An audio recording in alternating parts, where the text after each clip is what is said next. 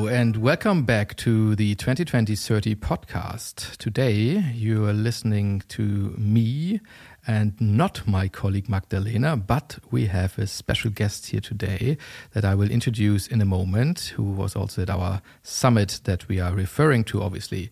So today's episode is related to last one in a way that was all about relationships. Today we talked about a very different approach of relationships, I would say. We have a certain focus on transparency, but also we will look deeper into how this works in practice, especially in the practice of one of the really pioneering and leading brands in the fashion industry, and that is ASKET. And I'm very happy to have you here today in our virtual kind of room together, August, the co-founder of ASKET. So please maybe say a word and a brief hello to our audience. Hey guys, super happy to be here and have this conversation with you, Max. Always happy to talk about transparency. And I think speaking of relationships, there's a lot to be said for our relationships to clothing, which I hope we can dive into today. That we shall do. But first of all, in order to kind of refresh also our memories a bit, especially for our audience that might not even have had the chance to be in Berlin for the last Fashion Week and see and listen to the panel that you also participated in August, we would republish now the panel that was all about transparency in the fashion industry and how it's changing the trade in the fashion industry. Please enjoy now this flashback into our summit, and after that we will be back and go into a bit of a deep dive with August to look into these different aspects of the pillars of ASKET, which is designing purposefully, which is transparency for educated choices of customers, and last but very not least, the life cycle analysis responsibility, which obviously the analysis is part of it, which in your case is partly done through take-back systems and reverse logistic and these kind of things. So let's jump into the panel discussion on the future of trade with Martina of ID Factory and Tai of Retraced, and moderated by the lovely Geraldine de Bastian.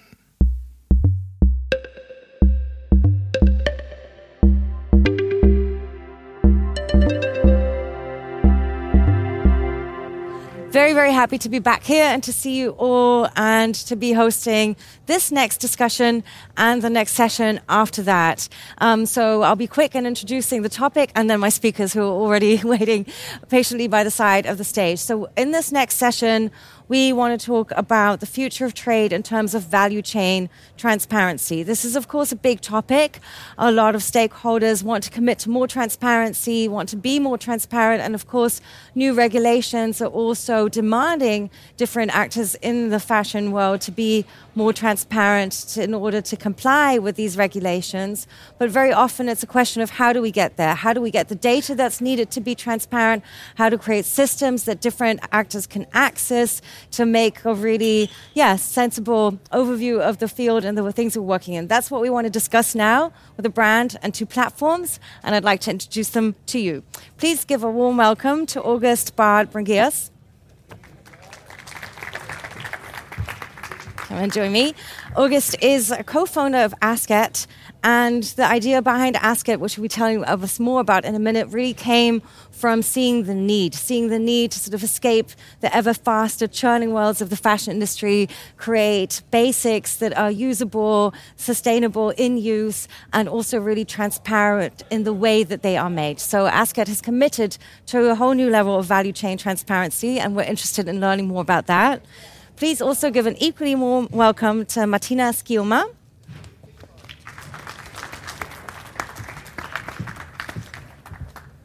Welcome on stage, Martina. Martina is, nice to have you here, is the head of sustainability at the ID Factory and also co-founder of the biggest fashion B Corp community. So the ID Factory really helps fashion brands in tracing sustainability along their supply chain and supports a number of different large brands also in this effort, like Hugo Boss, Georgs, Tommy Hilfiger, and others in boosting their transparency. And we'll be learning more about how they're doing that in a minute from Martina. And last but not least, please give a big round of applause to Tai Ford. Ty is Chief Marketing Officer at Retraced and really ensures that Retraced vision comes to life, which is helping fashion brands with different kind of collaborations, with different kind of ways of producing to reflect their transparency in the way that they work, in their communication with their clients and different industry partners. And Ty also has a background really coming from the non-profit world and perhaps also transporting some of these values into the fashion industry. So it's great to have you with us here today as well. So I promised we would learn a bit more about your USP, which is transparency in a way. So I thought we'd begin the conversation with that. Can you perhaps summarize how you approach this topic as a whole, like as a vision really for your company, and then practically what that means at ASKET? Sure. So transparency is one of our 3 pillars. The first one is zero compromise garments. Firstly, we need to design purposely. So we have a permanent collection where every garment is part of our collection forever. So that means that we have a lot fewer pieces of clothing than other fashion companies would have. Purposely designed garments can last longer. They can have longer emotional durability. Secondly, we need transparency to allow consumers and ourselves as companies to make more educated choices. So only by actually showing where our products come from, how they are made, what it takes to create them, can we make educated choices as to those zero compromise garments that we actually might need. And the last pillar that we have is life cycle responsibility. As a fashion company, we can't just put out clothing. We also need to take responsibility for the things that we have put out. So we need to help customers to take the clothing back once they reach the end of their life with that first-hand customer. So transparency is an integral part in these 3 pillars and an integral part in what we do at ASKET. And it is really enabled by the fact that we have this very, very small permanent collection with a standard of eternal relevance for every clothing piece that we create. And initially, it actually started as an idea to try and help justify the quality of our clothing being an online-only brand in the beginning. So by showing our factories, by showing the seamstresses, telling the stories of how our clothing is made, we can create a digital proxy for quality, which is something tactile, right? But throughout the years, as we became more and more familiar with the fashion industry, the ins and outs, the huge challenges, the manipulative nature of the fashion industry, and the vast amount of resources that it consumes, we felt that we have not only an opportunity, but an obligation to use our business model to bring all the knowledge, everything that we sort of had traced and uncovered that we wanted to be proud of the products and to educate our customers to really help us make better choices. And if I understand correctly, you let people in, you let them have a look at different parts of your process, not just for marketing, which of course many do, but really to be part of the sort of checks and balances system of your company. Yeah. Can you just add a bit more detail on how that works? Yeah, so I mean, we engage our customers already at the design or product development phase. So pretty early on, we realized that even if we have very few products and we design sort of the archetypes of the wardrobe essentials, so they're pretty safe bets. We still want to involve our customers in that process. We learned from a few mistakes when we were a bit hasty in the product development that it's better to have sort of start with a limited production run, and then we can ask an alpha or beta group of customers what they feel about the quality and the fit, and get their feedback, and then we ramp up production. It both engages the customer and it minimizes waste. So engaging the customer and educating the customer starts already at that stage, that the customer feels that they actually have a stake in what we do as a company, which is pretty special in the fashion industry, which is normally pretty black box. Like you're fed all this stuff and meant to buy it, right? Here you're part of that process. And ultimately, once we have developed that garment, it becomes available and we show all of that information, traceability, as far as we can, impact data on the products before, at the point of sale, on the website and in store, before you make a choice.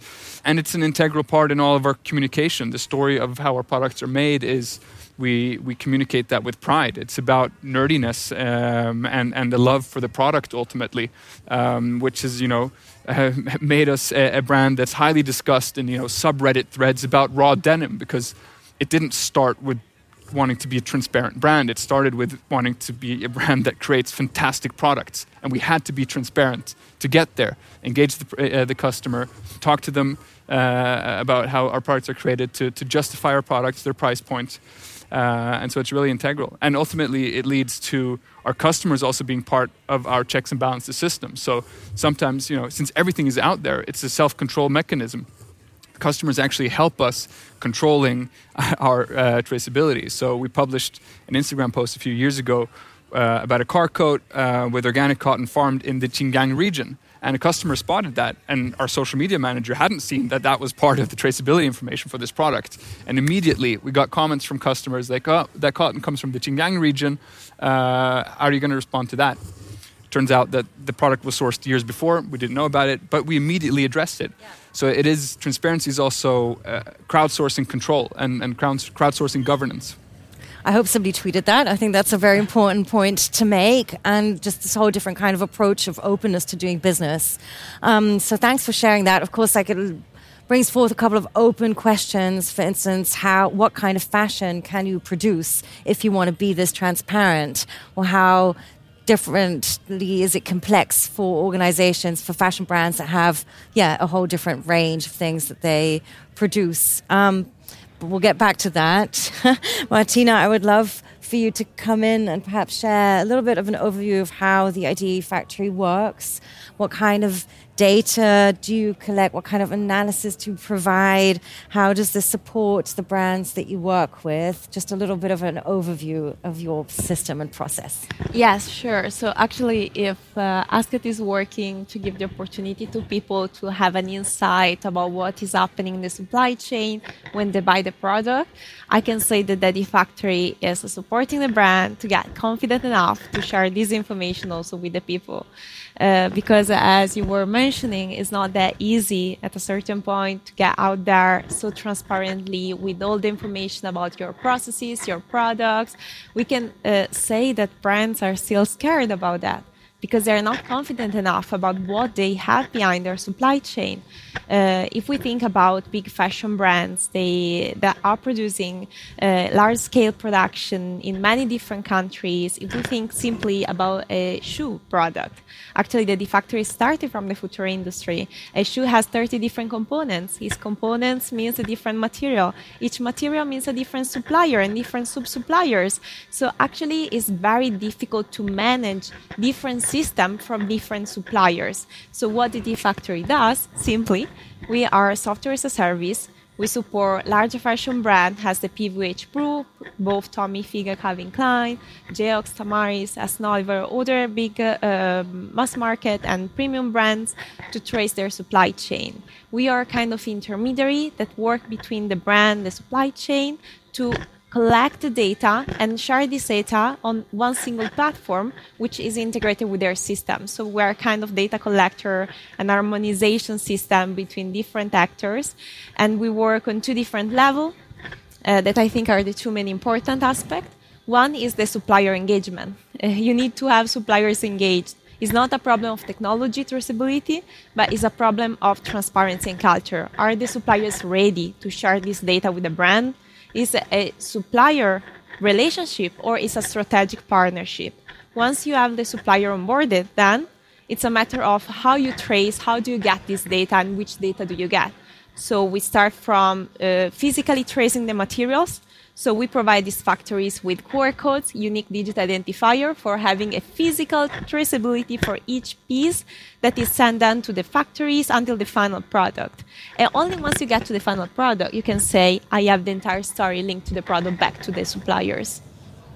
How easy and how hard is it for you to do this work? I said in my very short opening comments to the session that everybody is willing and wanting to get on board to improve transparency, but there are just gaps in the kind of data we collect, how harmonized this data or how standardized it is. So how easy or how hard is it for you to do this work? I would say that the Factory started back in 2015, and it's all about which kind of data you want to collect and what's the quality of the data you want to collect. Back then in 2015, the main focus was on compliance. There was the Detox My Fashion campaign from Greenpeace. And so the focus was of having a physical traceability of the material to having the guarantee that actually this material was chemically and physical compliant. And that was the beginning. Right now, if we think about the quality of data, I will tell you a different story. because the objective is changed. Now we have different legislations that are requiring a different level of traceability and data accuracy. Let's think just about the French decree that has just been approved and entered into force in January that is requiring to share on the final product, actually, each production phase is where it has been carried out. That means that it's not enough to having the chemical data linked to the product, but you need to have all the processes traced, the product traced, the geographical location of the product. And for doing that, you need to be confident that you trust your supplier. So yes, it's a quite long process. It's not easy, I can tell. Sometimes we got in a situation where the brand was willing to trace its supply chain. The technology was ready, but the supplier wasn't willing to share this information. And then it's up to the brand to decide if they want to continue this partnership, or if the supplier doesn't want to share the data, they need to change the supplier. And that's, I think, the most difficult point, because you are in front of a reality then. And also the due diligence is asking that. It's saying, you need to be confident of the suppliers you're working with if you want to continue and then share and be transparent. Yeah, absolutely. Thank you. And of course, with a view on the pressure points coming very much also from the regulatory side, which of course are also hopefully influenced by consumers/voters to increase the pressure points in the system. Tai, do you want to add anything to that since you've been nodding? Have you had the situation of having to change suppliers because of a lack of willingness to share data? For sure. And I think it was a lot different a few years ago only, when traceability was not sort of a big thing yet. Then we really I went on road shows to try and convince our factories to share their subcontractors and the subcontractors of the subcontractors with us, because they thought that we were trying to circumvent them, to sort of cut them out and shave a few cents off the COGS. But all we wanted was transparency, to be able to really know where our things come from. So that has been a big challenge. And at times we have had to change suppliers, either because traceability turned out that we were working somewhere where we didn't want to work, which is the exact purpose of traceability, right? Or because they were unwilling to cooperate. Right. Thank you. Tai, of course, we want to hear how this works at Retraced, how you're working with different plans and different stakeholders. And if you can also give us a kind of similar overview that Martina did, how your processes and systems work, that would be great. Yeah, sure. So Retraced, we see ourselves as specialists in sustainability management and compliance management, as well as traceability in fashion. And we are also a platform where we connect brands, fashion companies, and their supply chain onto one place to help with the communication and the data exchange in a more efficient way. So everyone's got a profile on the Retraced platform. And we do this for a few reasons. Or we do this in different ways. We collect data on the company level, of course. So who your company is, who your vendors are, what scope certificates they have, what's their production data, what policies do they have towards workers' rights. Then we also do on supply chain level. So how does that information connect with their suppliers? Transaction certificates, receipts, as well as product level. So really getting into the materials used, because that sets up the basis for any impact assessment. And that's all been built with the companies in mind, because they said, hey, this is what we need. A lot of it right now, the push is the supply chain laws that we'll probably talk about. They need to understand where the information is coming from, what is it that they need to have on the base level so that they can comply and report. So the whole idea with Retraced is to not just be another better version of an Excel sheet. Of course, we collect all the data in an efficient way, but we also allow them to analyze the data to see what risk they have in their supply chain, giving them the basis to how they can prioritize the risk and do the preventive actions necessary, and then be able to report on it. Our approach is a little different. So we give them the platform, but we also give them a lot of the guidance. We know that this is a mountain of issues coming up. We like to think of ourselves as like the Sherpa. So we kind of guide them to get to the top, but also help them chart the path so they can conquer future mountains to come. What a nice analogy. Can you give a little bit of oversight? We've talked about compliance with the changing legal situation of the current regulatory situation, both Germany and EU level, and and where you perhaps in that see current challenges for companies to comply, or again, the what data do we actually have question that we just addressed. Absolutely. So, from the EU level, especially with regards to the Corporate Sustainability Reporting Directive, companies really need to start to assess and think about, okay, how is their business model affecting their sustainability? and how are external sustainability factors such as climate change, human rights issues affecting their performance. Because now not only do they have to understand what's happening, but they also have to report on it, and then investors and other stakeholders are using this type of information on par with financial information to make decisions. So this is the EU's attempt to kind of incentivize more sustainable economy. The range for that is tough, and the information has to be reliable and has to be available digitally. So a lot of companies are really starting to say, okay, well, how do we do this? What's the guidelines? Where do we start? We always say it's really about the meaningful engagement with your suppliers. It is about transparency first for yourself.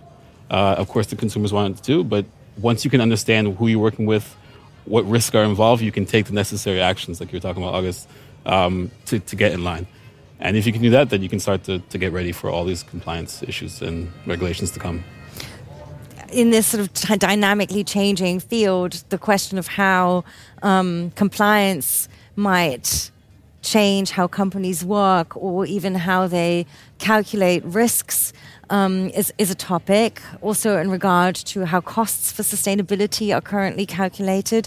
Do you have any advice that you want to share in regard to how companies might have to reassess sustainability risks and what kind of methodologies even can be used?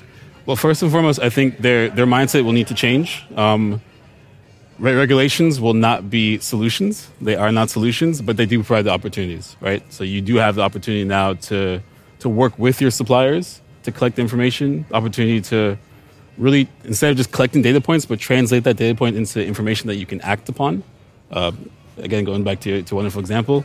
And lastly, get ready for future regulations to come. So regulations are setting the boundaries. They're always a little bit too late. But now is the time for us and for brands to really stop thinking about, okay, this is such a process, okay, I'll do it now, but to actually be a little bit more proactive in this. So the mindset of what sustainability risk could mean for their business needs to change a little bit. They need to be less reactive. Of course, they need to react, but they also need to really think future forward. I completely agree with you, Ty, especially because if you think about sustainability as a risk, then sustainability becomes a cost. Because there's a risk of non-social compliance that increase your fees and you can be fined. There is a risk linked to reputational risks. If you're not compliant, your brand identity is going to lose a lot.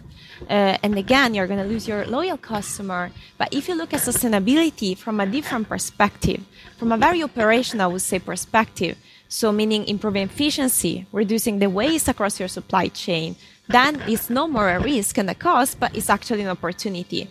And why am I saying that? I think it's strictly linked to the way, for instance, you collect the data.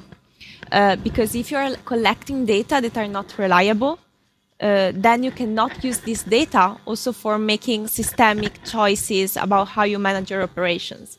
While if you are using data that are primary data, that actually are data that comes from your supply chain, then the approach is completely changed. I make you a very simple example. So actually with our brand clients, we realized after several years of traceability and tracing the materials they use in production, that the actual material that the brands buy cannot be compared with the actual material used in production, because there is systemic waste across along the entire supply chain that is not mapped and the brand cannot control. While if you trace the material and you have a systemic system for collecting this data, you can define new methodologies for using the waste, creating circular collection, reduce the amount of material used in production, and that's economic saving. So if we stop looking at sustainability as a risk, but we see as a source of an economic advantage, or economic resource, then of course you will see that these brands will be more profitable in the future. If they see sustainability as just there is the new regulation that is coming up, we need to focus on that, being compliant and forget what we're doing, then the next season is going to be even worse. Yeah, absolutely. Nodding again in case you want to add anything. Otherwise, I was got too much excited. No, it's very good to feel the excitement about these topics on stage here. How are you approaching the whole compliance with these legal frameworks at ASKET? And I mean, we're a small company, right? So it can always be a bit daunting with sort of compliance and regulation because there might be costs involved. There might be sort of system structures and resources needed. But honestly, and tapping into what we said before, seeing sustainability as a risk or compliance as a problem, that it's kind of absurd, right? The fashion industry has been operating cynically, manipulatively, and opportunistically for the past decades at great expense of people and planet. And now we're leveling the playing field. You shouldn't be able to do that anymore. You shouldn't be able to extract resources that pollute and use people at great risk in supply chains, and then dump the products in a different country where you make the consumer feel insecure about sort of body ideals or whatever. It's just an absurd system. So to me, it's about integrity and pride in the product. If you really, really love what you're doing, if you have pride in your product, it comes naturally that you want to know where it comes from. You want to have good relationships with your suppliers. You need to have that to create a great product. Then the legwork in actually going all the way in tracing isn't going to come hard. It will come pretty naturally. And of course, it's easier for us to say that because we started with this approach. We started with a very tight collection with a promise and a principle to never create anything that creates needs, but only address existing needs. And then it's easier. But I think we need to see it as an opportunity to level the playing field, to make it harder to, extract and exploit and level the playing field for everyone. And luckily more and more founders, designers, brands, and as yourself have incorporated this mindset really into their work. And luckily there's increasing support in how to then make it a practical thing. Before we run out of time, I'm going to ask very briefly if there's any questions or comments from the audience. Hand went up in the middle here. Is there a microphone? Great. Let's have these two gentlemen share their comments then, please, or questions. Joachim Schirmacher, I'm a trade journalist. I like to know the cost of the traceability. So when I have the value chain of the product, and then I have the second value chain with the traceability and all the certificates. I would interested, how much is it in percent or in money?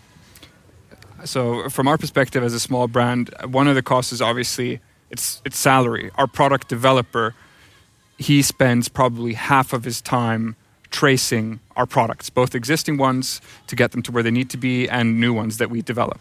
So his role is very different from a product developer in a more traditional fashion company. So that's, of course, one cost. But that needs to be set in proportion to the lifetime of the product because it never leaves our shelf, right? It's there forever. So then it's very small. Then, of course, buying certain types of certified materials will add an extra cost, like, a GOTS-certified organic farmed cotton. That cost should be justifiable due to the higher costs of actually farming, ginning, producing that cotton.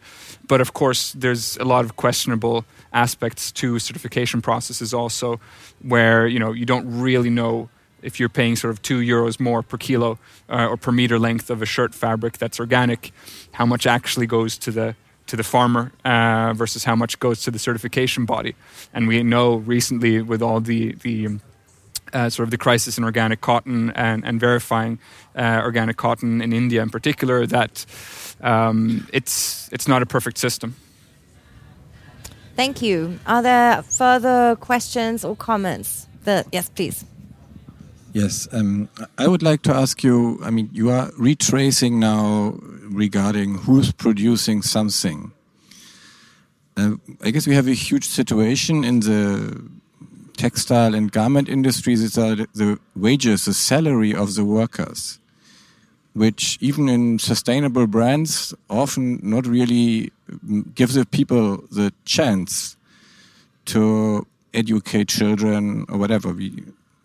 How do you think, especially the two certificates here, do you discuss this with your companies, with Hugo Boss or whoever, about the necessary living wages? Because I guess it's a huge thing which will come more and more up in our business. Just in a few different ways. So it's a risk. It's a risk in certain countries that it's been known that people don't pay their employees a fair wage. We have a risk calculator, so based on global indices. And if you have a set of suppliers in a certain country, the risk calculator will kind of flag that as, hey, this is a high risk for insufficient wages. And then we can see, do your suppliers have some type of documentation, some type of certification? Do they have an audit that ensures that they do actually pay fair wages in that? So it is all about kind of get the right data, and has that data been audited? Has it been kind of scrutinized? But if you have that type of data, at least in your supply chain, you can already start to negate that risk and to kind of mitigate against that. So it's just one way to kind of understand who you're working with and how far have they addressed certain types of risks. But it's certainly a challenge that I think we need to kind of continue to improve upon. But also companies know that if they get caught in supply chains where they're not paying, or their suppliers are not paying fair wages, there's a lot of blowback. So it's a risk that they definitely take seriously, at least the companies that we work with. I will answer quite shortly because I see. So actually, we as traceability provider cannot verify the social sustainability of suppliers, but we can give the proof of the brand that this supplier is actually a supplier. Because what is happening is that maybe the brand knows direct suppliers, or its direct suppliers are telling him who are the sub-suppliers, but they have no guarantee that actually there is a transaction between this actor. And especially if we go down the supply chain to the third supplier or fourth suppliers, maybe what is happening is that they have no identity of this supplier. So even if something is occurring, they are not considered responsible for that because they have not traced that. The due diligence is making a shift with this perspective, because now you're responsible until where you can have a purchasing power, so until where you can trace, to track and monitor if they are compliant. So since this regulation has been already approved in Germany, that will require companies to consider traceability a key asset for them. And what we do as the de facto to support them further, we integrate in our system third-party auditor that can audit for social environmental compliance. But our role as a traceability provider is to actually give the guarantee who's your suppliers and going down the supply chain. I don't know if I answer completely. And otherwise, hopefully, you can maybe take a tiny offstage moment to clarify even more. I want to thank the three of you for sharing what you're working on and how you're approaching this topic of transparency and traceability. Thanks so much for being here with us today. Martina, August, Ty, it was great to talk to you. Thank you for having us. Applause.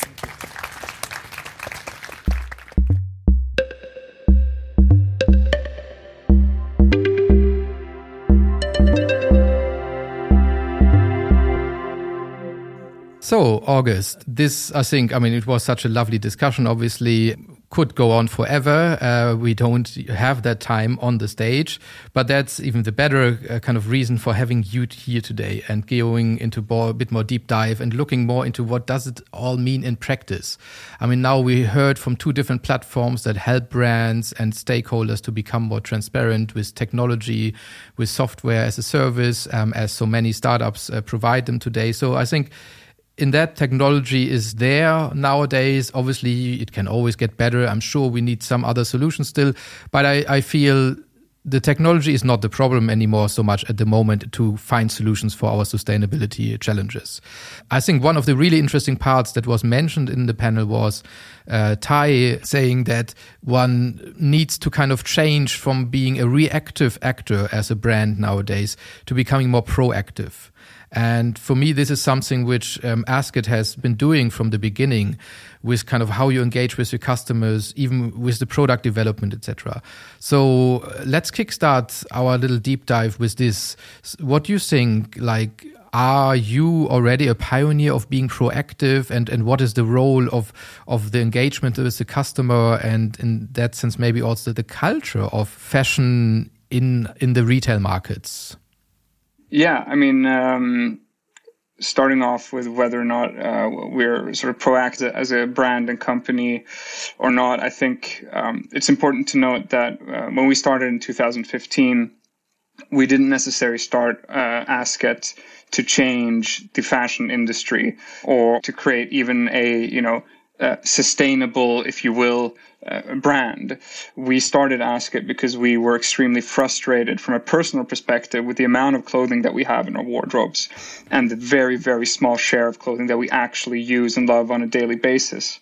And that is because we're subjected to the tons and tons and tons of new styles that the fashion industry is throwing at us, with collections going from 2 a year to 4 a year to 52 drops, to fast fashion giants like Shein throwing out 27,000 new styles a week. At that pace, the product of the industry is compromised. Companies can't develop products that are actually considered well made, operating at that pace and with that type of price competition. So as a result, we identified that the clothing that we actually need and actually use, it's very, very few items. It's the timeless wardrobe staples, the stuff that's been around forever. So our decision from the beginning was to operate with a very, very firm principle, which is that we shall only create one single permanent collection throughout the duration and the lifetime of our company.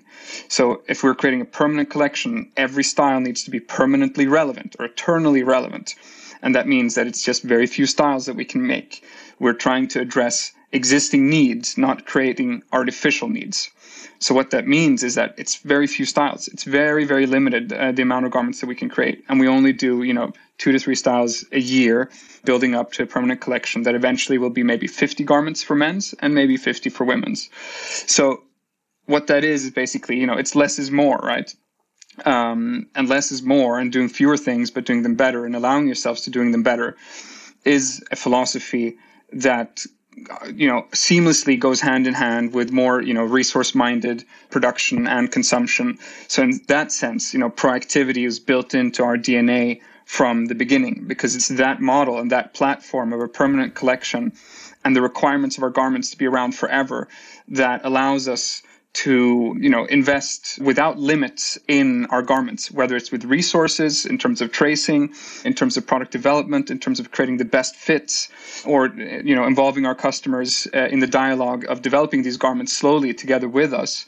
It's just a fundamentally different way of creating clothing, a more respectful and considered way that creates garments that have a dignity, clothing in the way that it used to be 100 years ago.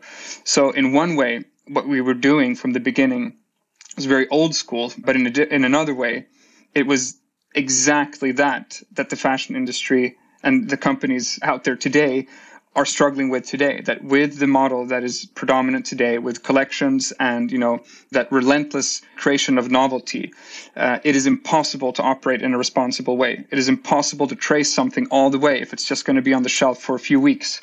And it's impossible to create a really well-fitting, high-quality garment that someone's going to love for a long time, because you're building in designed obsolescence or planned obsolescence into the product. So it's an old-school approach that, at the same time, has allowed us the proactivity to do things not just do things the right way with, certifications and sustainability credentials, but to do the right things from the beginning. And I love how during the panel you have put it in a way that for ASKET, it was at the beginning, you saw it as an opportunity in this field, and you saw that there was, how you describe it now, in this kind of old school approach, was actually an opportunity for the future. And then only with time and bringing in your own experience and looking into supply chains, the value chains, you found an obligation in actually becoming also more sustainable and becoming more conscious about your way all the time.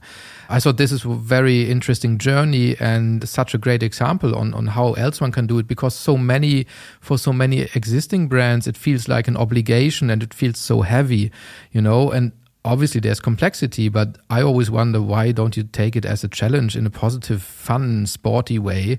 You can finally do things differently and you can have more meaning in your everyday life again if you're part of a brand that takes things differently, I guess. And I feel obviously ASKET being one of them. And I mean, I must say, I've been following your journey for so many years now and really always been fascinated with this clarity that you're bringing in, this focus. And I guess this is also obviously such an important part. I feel funnily it all fits very well with also your kind of your Nordic style. And, it's an overall very well-rounded brand, I would say.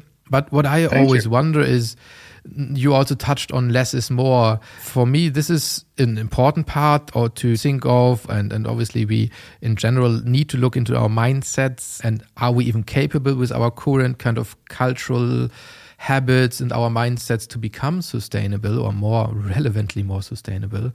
And do we need different concepts also in different areas? Because less is more, for me, I see there is a relevant opportunity with this also, especially as a business model in, let's say, Europe, possibly parts of America and so on. But I feel if I visit Asia or also parts of Africa, South America, there's still, I don't feel that less is more is so attractive for, communities that are just starting to consume and getting a feeling of this sweet life of, consumer goods. So I wonder how universal is what you do at the moment, and where do you see limitations for what you do at the moment?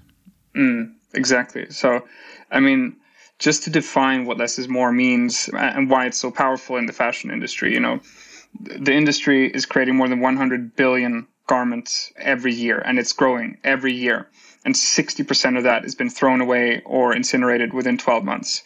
In Sweden, where we consider ourselves being, super conscious, we consume 14 kilos of new clothing every year. That's more than you can bring onto your flight. You need to check it in.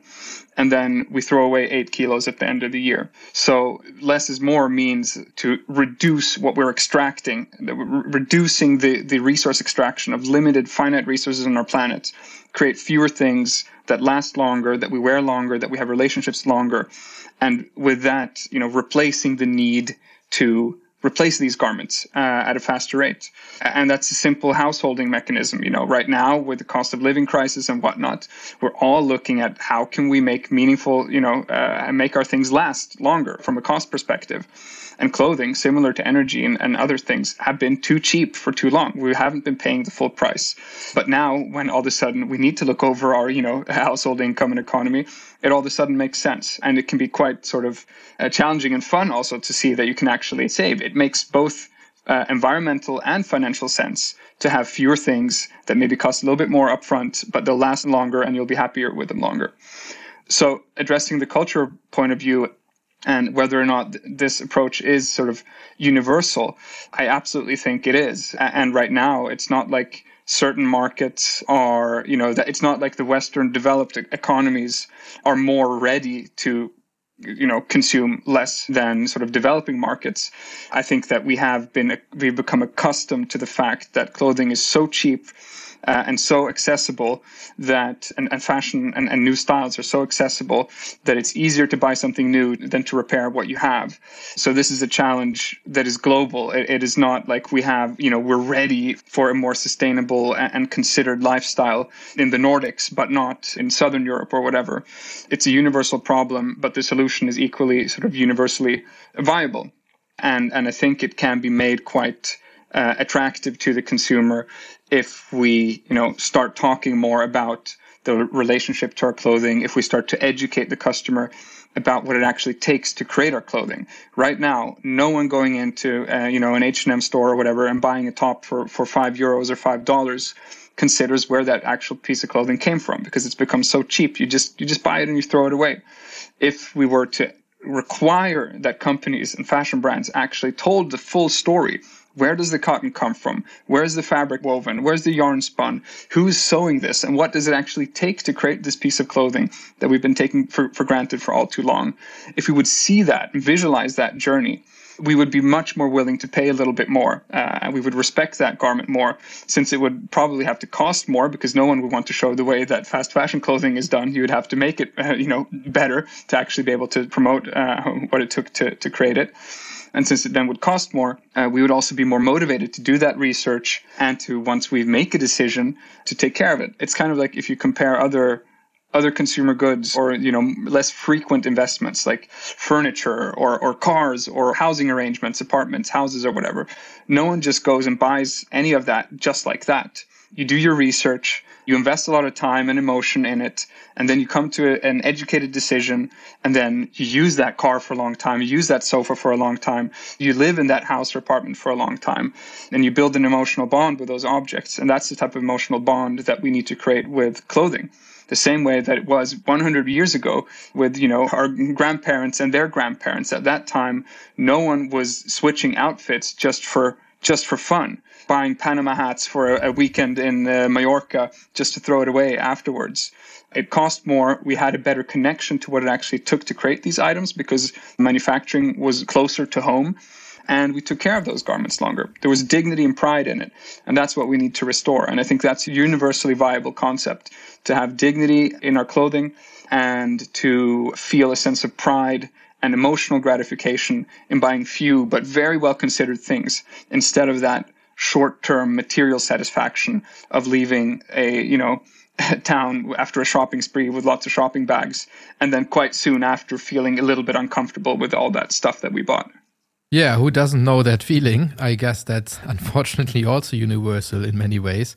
We could probably fill a couple of podcasts with you. I mean, there's so many things I would like to kind of talk about now, but I have to pick one or two.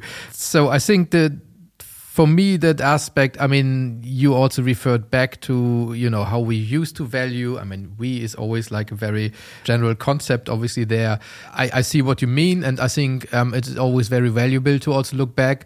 As for many reasons, I think I really also value and appreciate that even the industry is starting to look back, maybe even into ancient technologies. And, there's always this talk like, okay, we need to look back into what the native people have been doing, because some of those relationships with nature and how some of their techniques, how to deal with them, seem to be way smarter. Very different lifestyle, but very smarter in the impact. But at the same time, obviously, we're living in a totally different world. And most people, thanks to this, what used to be called democratization of fashion, where H&M was obviously also, you mentioned them already, and you are kind of both Nordic players, let's say, and have a certain kind of similarity on that level at least. They enabled this thing that fashion has become such a fun aspect. And I mean, nowadays Shein, they just opened a pop-up store here in Berlin, just opposite to one of the most expensive shops here, the KaDeWe. So yeah, there's crazy things happening. It's a whole different world than 100 years ago. And I would claim there's nothing necessarily wrong, or even nothing to a certain degree that we can change in wanting to use fashion as also a fun aspect, as expression. And this is part, from my point of view, of the fashion culture. You express yourself. And nowadays, people express themselves in like milliseconds in different ways per day through social medias, etc. So I think we do need to acknowledge that there is a whole different approach to certain culture, to communication, to your relationship with things and also with people. But also I see that, that doesn't mean also that the old school approach is wrong. It's just, I feel we need to adopt certain things. We also need to use the technology. I mean, if the technology is part of the communication, then I feel this is important to also make out ways and show ways that you can still have fun with fashion, but at the same time use less or create less impact. Yeah, and I think one of the most important things you anyway said in the panel, and you repeated it a few times, showcasing how important it is that we are creating a level playing field with transparency, and this is overdue. So I think, we have a few aspects there that are becoming, a new or is laying out the ground for a possible new culture. But I still have endless questions. How will this really work out? How can fashion, also indulge people to consume differently again? Because I also feel this is actually one of maybe the even bigger impacts that the fashion industry can have. Besides changing their own resource use, it's changing the mindsets of people. You referred also to the manipulation of the fashion industry. I guess you mostly refer to the marketing. But what would be a meaningful marketing way? We always try to, explain to our clients, you should try to be honest in your marketing. This obviously feels very like even an ambivalence, but it doesn't need to be, we think. So, what's your approach to these elements of marketing, to your communication, and how do you get people really to that? I mean, I don't know. Obviously, if I would only own ASKET, I would, to be honest, feel a bit plain, let's say. I would definitely have a tendency wanting to have all kind of accessories to, pimp it up again for certain elements. Is that something like, how do you play with these kind of things? How do you feel yourselves into your customer and their wishes for being glamorous in some days and having more than just the basics? And again, how do you see your role in there, and how does this work together in this global world at the end? Yeah.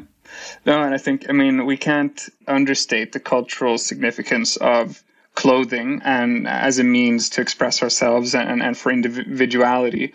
But there's a difference in finding gratification or fun, if you will, in your clothing and in consumption.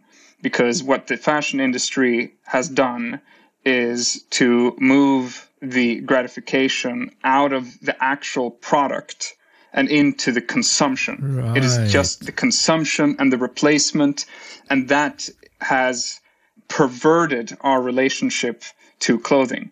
We're not actually having fun, sort of feeling satisfied and gratified with our clothing as not even a hardcore fast fashion shopper, I would argue, is actually satisfied or happy, because that it's just about the consumption.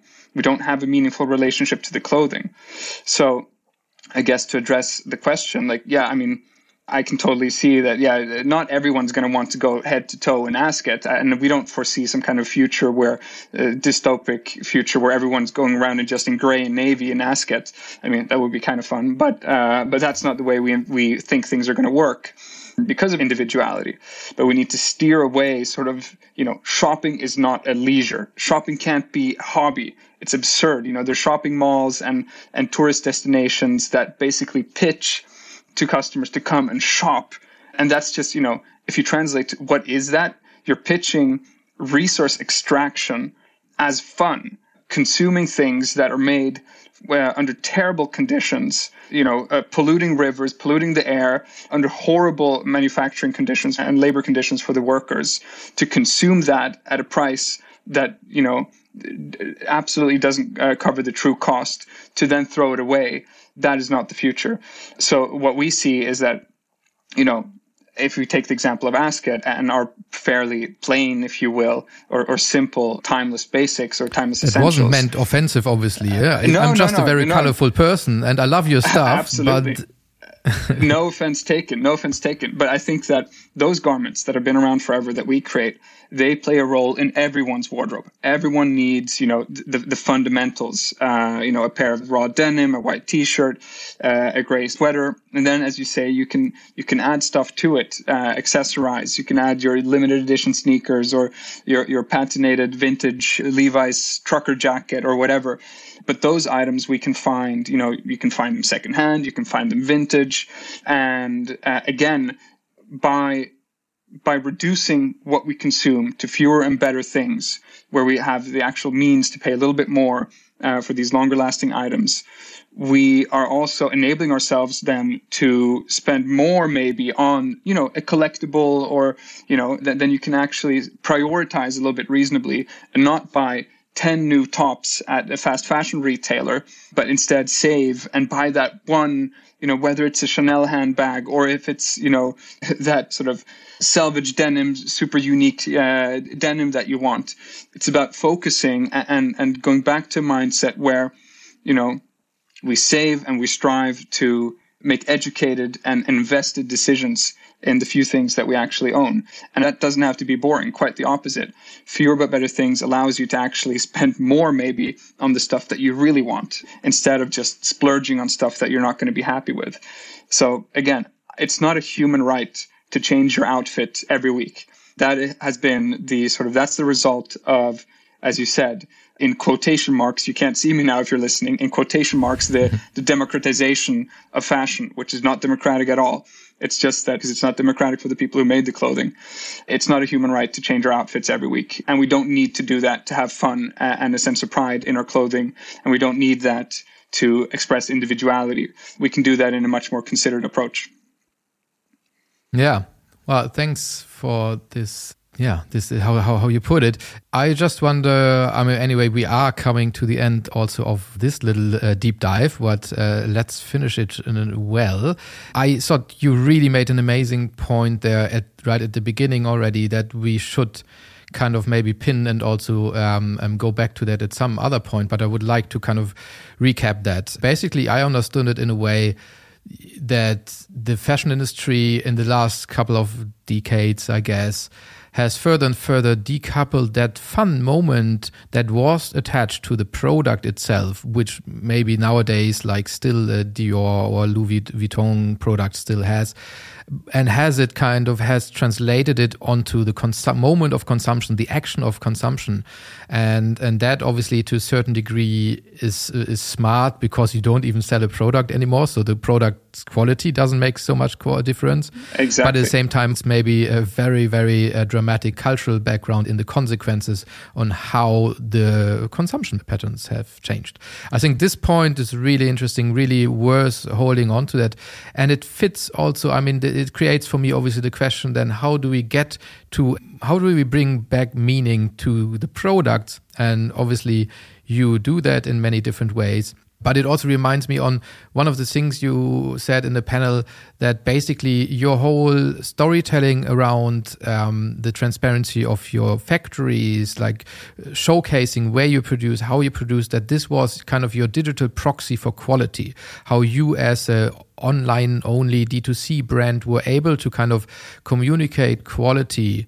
And I think this was also a very smart thing that I can only recommend brands in our audience to listen to and maybe get inspired by, that you can use transparency as a tool for your marketing and getting into a more meaningful kind of marketing, a more meaningful exchange with your customers. And also maybe this only thing already, yeah? Are they just consumers to you, or are they customers? What's your relationship with them? How do you call them? And why do you call them like this or like that? How do you treat them? So all these, I think, very interesting. To finish off, maybe, I mean, I wanted to talk actually about another role model that used to be out there for us called Honest by Bruno Peters. I wondered if you guys were inspired by him, and of course at the same time, maybe that was too early, but you guys, actually, I think, have... Yeah, we did see, I remember when we started up, we came across his brand, and it was after we had started, after we had set out with our principles of the permanent collection and transparency. But at that time, he was going much further than we were. And I think now we've caught up. If I recall correctly, the brand shut down a few years after. Yeah. But right now, we're proud to say that we are at a level of transparency in where, you know, breaking down our products into their components and every component into all the processes that it took to create it on a level that far exceeds where even he was back in the day. But yeah, that was very inspirational to see. He was definitely ahead of his time there. Great, because that's, I think, somehow I thought would be lovely to give this shout out to Bruno Peters, who definitely was a very strong pioneer there. Possibly a bit too early, but even the more I'm happy to see now that you guys are rocking it and that you are also proving the business case and proving the opportunity that is out there. And yeah, I think, I mean, with this, I would also like to end our conversation today. Obviously, to all in our audience, I would, as usually, always recommend to also check out the show notes. We will put in a few links for further details and everything that is kind of relevant, at least as far as we can judge that in this context. I'm really happy to have had you here, August. That was such a pleasure, and I think we should definitely repeat that. We will follow your journey further and further. Hope to have you also back at the summit at some point. And yeah, so in that sense, I don't know, do you have a few kind of last words for our audience, how they can best follow your journey or maybe also get in touch with you? Yeah, absolutely. So, obviously you can follow us on our website, ASKET.com, Instagram, ASKET. And if you're more interested in sort of business updates and business model updates, our LinkedIn would be a good place to follow. And you can always reach out to me via LinkedIn as well, August Bard Bringius. Don't hesitate. I'm not great at checking my inbox there, but from time to time I do check in. Great. We'll put all that in the show notes, so please check them out. And thanks again, dear August. This was lovely. Next episode will obviously still be referring to our January's edition number 5 of 2023. 2030, the Berlin Fashion Summit. And we will revisit one of the most exciting and possibly also most educative panels, I think. It was the Intersectional Feminist Leadership Berlin's Fashion Future panel, featuring Cora and Max of Uns and Axel and Seville of Platte Berlin, moderated by the lovely Fatima Nyoya. I'm very happy to revisit this panel. They're all already members of the 2020-30 family now for a few seasons, and such a valuable win for the overall community. So I hope that you also will appreciate us revisiting this important panel discussion, and looking forward to that. Hopefully see you all back, or hear you all back in the next episode. And last but not least, I would like to leave a little teaser here for edition 6 of the 2020-30 Summit, coming back in July for the Berlin Fashion Week. And after having talked so much about traceability, transparency, relationships, etc., all these progressive ideas around regenerative culture, regenerative business, we have now decided to go through something very hands-on and practical as a case study, really. And we have chosen denim to do so. So we will still talk about regeneration. We will still talk about the best practices and the most innovative developments in the industry. But we will use denim to show how it has been done in the last 10 years, how one of the most dirty childs of this lovely but also very complicated fashion industry has become actually a driver of innovation, of sustainability, and not last but not least, circularity. So stay tuned for also our newsletters to learn more about the program in the summer.